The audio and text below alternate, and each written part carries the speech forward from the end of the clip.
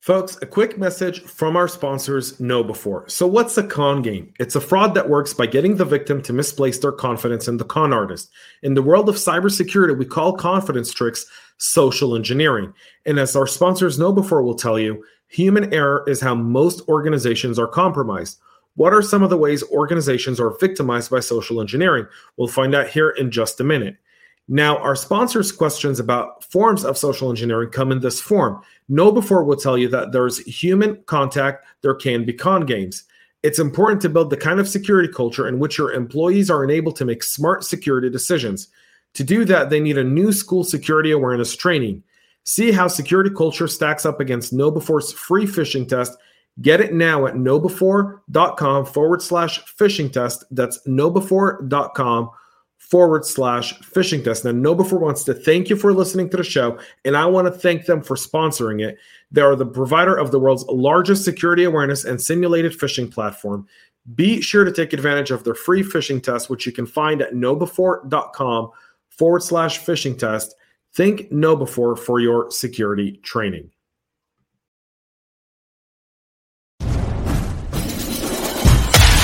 You're tuning in to the Cyber Hub and CISO Talk podcast, Veteran November series that honors the brave men and women who serve this nation by sharing their stories of service. Each year for the entire month of November, we publish a daily podcast about these veterans. Buckle up and get ready for Veteran November. And now your host, James Azar.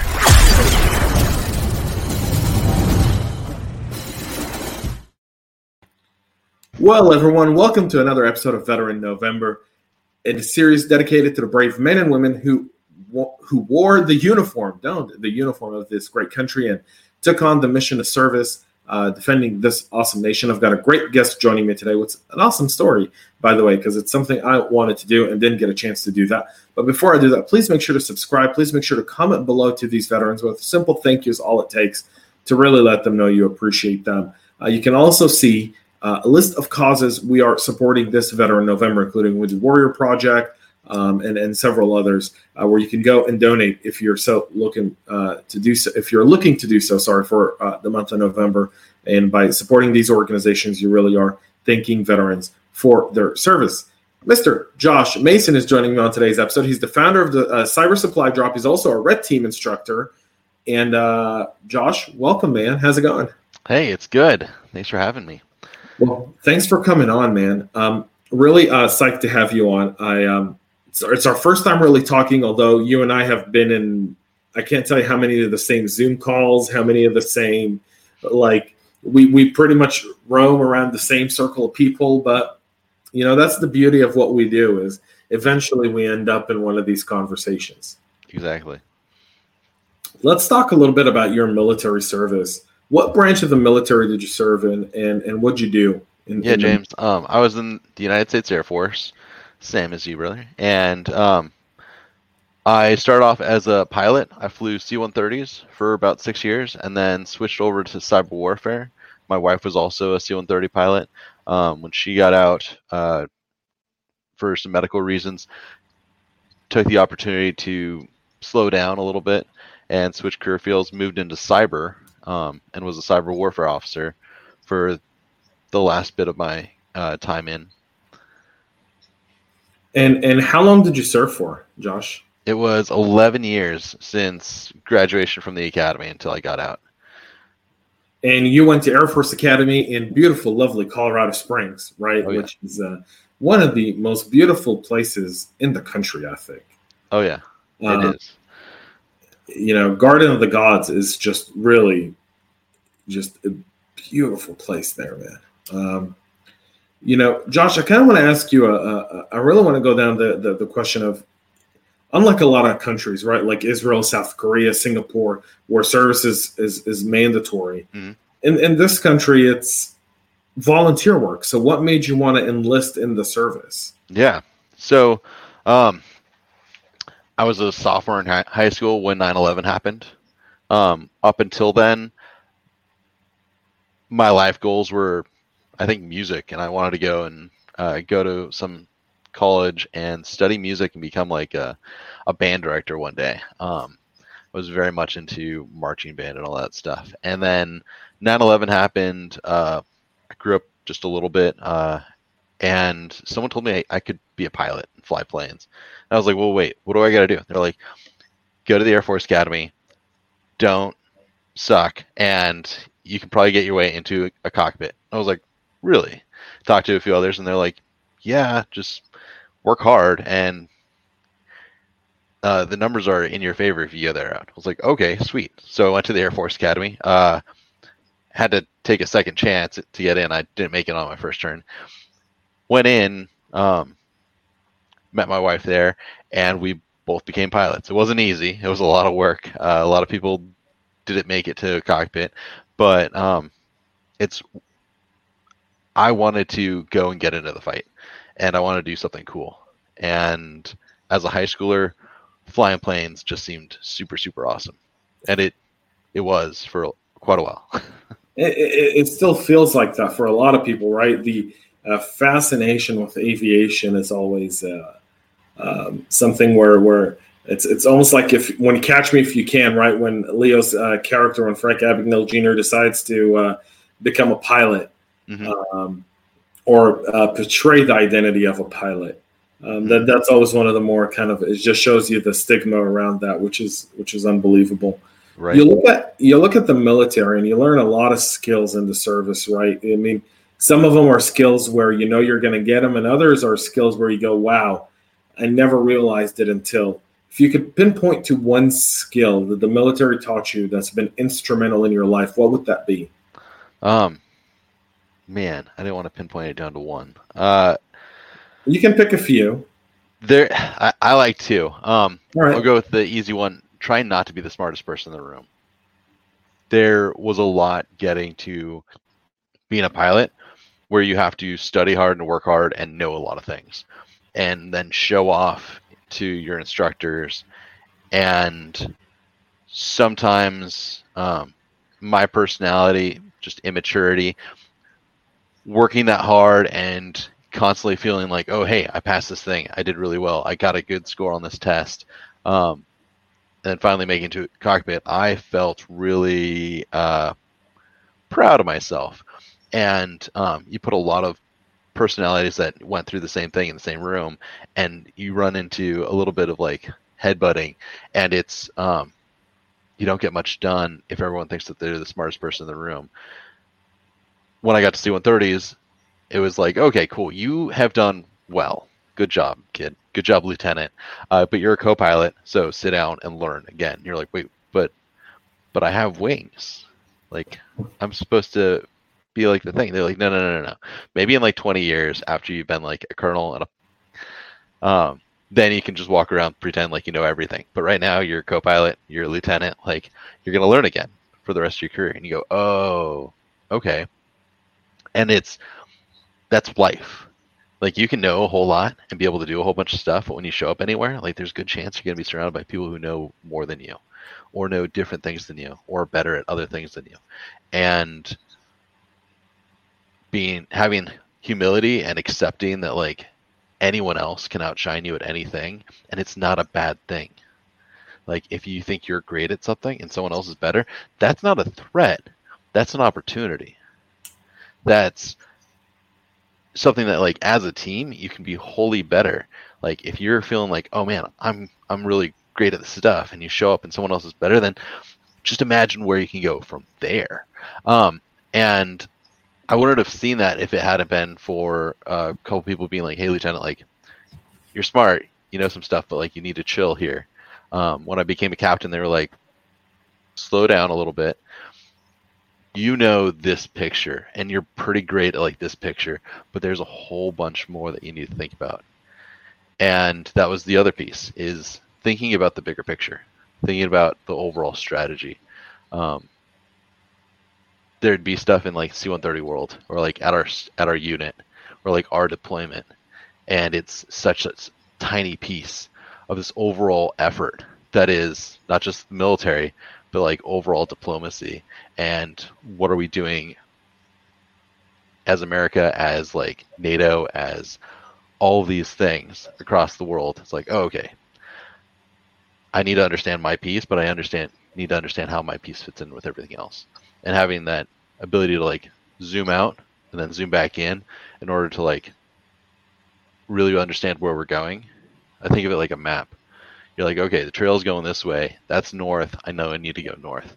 And then like you zoom, then you take a picture of the big map and you're like, I need to go north for a little bit, but really I need to go east, and then we're gonna go south because we're going around a mountain.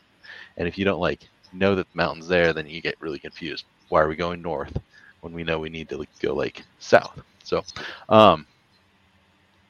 yeah, perspective and accepting that other people can be better at things, and it's not a bad thing. I love those. Those are really awesome skills, right? A lot of times people feel the need to wanting to add something when there's no need for it, right? Sometimes silence is the smartest thing one can do. Yep. Just be quiet. Talk a little bit about what America means to you.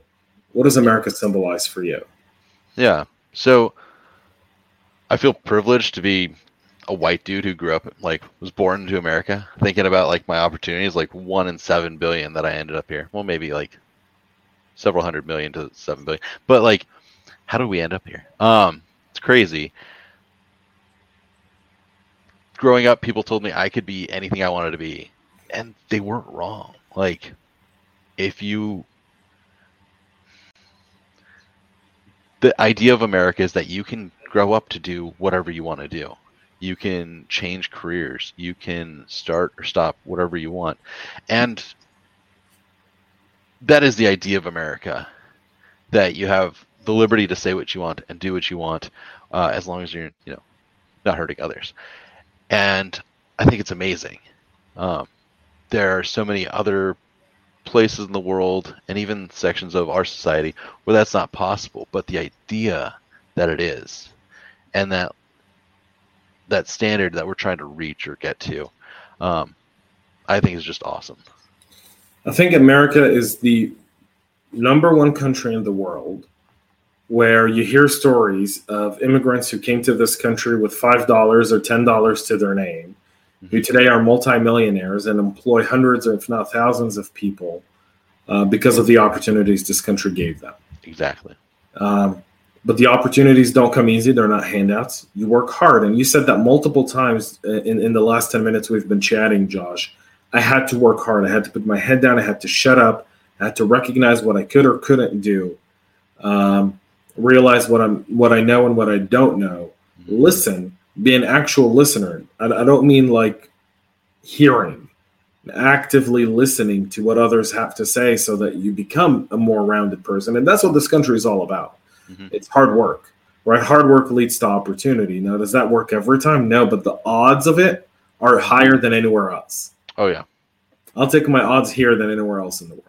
That's true right there. When you talk about one, let me ask you this. What was one key takeaway you had from your transition at the end of your service, going from a 11-year Air Force captain to a civilian where your rank pretty much means nothing to 99% of the population? Yeah. I imagined I would have to start completely over, that I would be the new guy who knew nothing. There was this duplicitous, hey, you know a whole bunch of stuff. I had an MBA at that point, and 10 years in the military, that's half of a military career, right? So you get this idea of like where you are on the totem pole. And you get out, and like 10 years after college, everyone else not in the military is like, so you're a kid. It's like, okay, I accept that. But where do you start? Like, what is the starting point? We work in cyber, and like so many people, they come out and they're like, okay, I want to get like a SOC analyst 1 job. I'm like, you've been like a leader, you've been like an NCO or like a CTO. Like, I feel like you could lead things. Like, do you want to go into like the just sit there and have other people tell you what to do role again? Like, you did that. For me, that's kind of what I expected. I expected to go in someplace and just have people tell me what to do and then like do it as if like I was a lieutenant again, but in the big scheme of things. And the world doesn't work that way. Like, the structure that we had, people telling you what to do, and growing up through the ranks in a structured manner doesn't happen out here. There's some structure to it, but it's kind of up to you to decide like where you want to go and how you want to do it. And entering into roles doesn't have to happen at basic training, because anyone who joins the military, you go into basic training and start as an E1, E2, E3, O1. Yeah. So, but out here, it doesn't work that way. Like, your boss doesn't have to be like a colonel. Your boss doesn't have to be a senior NCO. Like, they don't have to be older than you. They don't have to have done what you've done. It's it seems a little crazy, but it's the realities of what does a civilian job and the civilian career actually look like. I had no idea until I started doing it. Yeah, it's transitioning is always very, very interesting when you kind of leave the military ranks and the order that comes with it to civilian, because you realize that sometimes in the civilian world, order does not exist. Right. We're almost out of time. So one last question for you is, what's the one thing you loved about your military service? I want to say family. It's community. It's the people who are the people who are around you. Everyone's been through the same struggles. We all went through the same basic training. We all understand the same mentality. We all have friends who aren't with us anymore. No matter how long you were in, like, you probably know someone who's made that ultimate sacrifice. And we share that in that it's not a great thing to have shared that, but it's great to have a community that understands. And even on the outside, there are those who want to help, who want to keep connecting and aiding one another in, I don't know, kind of bringing that helpfulness outside of the military as well. Yeah, that camaraderie, that accountability for one another, for watching for each other, that's something I think we all truly miss. Brilliant. Josh, thank you so much for coming on the podcast, man. I really appreciate it. And thank you for your service. And I can't wait to kind of like ping you offline and hear about some of your C-130 flying stuff. Because as an aviation fanatic, right, like I've got a British 787-800 behind me, but I've got a ton of model airplanes here. It's like one of my like things I wanted to do when I enlisted, but they wouldn't let me go Air Force. They made me go Army, and well, then the rest is pretty much history. So yeah. With that being said, Josh, thank you so much, folks. Daily for the entire month of November, 2 p.m. Eastern, a new episode of Veteran November drops. Please make sure to check it out. A simple thank you in the comments is all it takes to let these brave men and women know that you appreciate their service. They're really not looking for anything outside of a thank you. Even that they don't look for. But I'm just encouraging you to do that. So, Josh, thank you so much for being here, buddy. I really appreciate it. Thanks, James. All right, folks, have a great rest of your day, and God bless the United States of America. We love feedback, so make sure to connect with us on social media and subscribe to our podcast on your favorite podcast listening platform.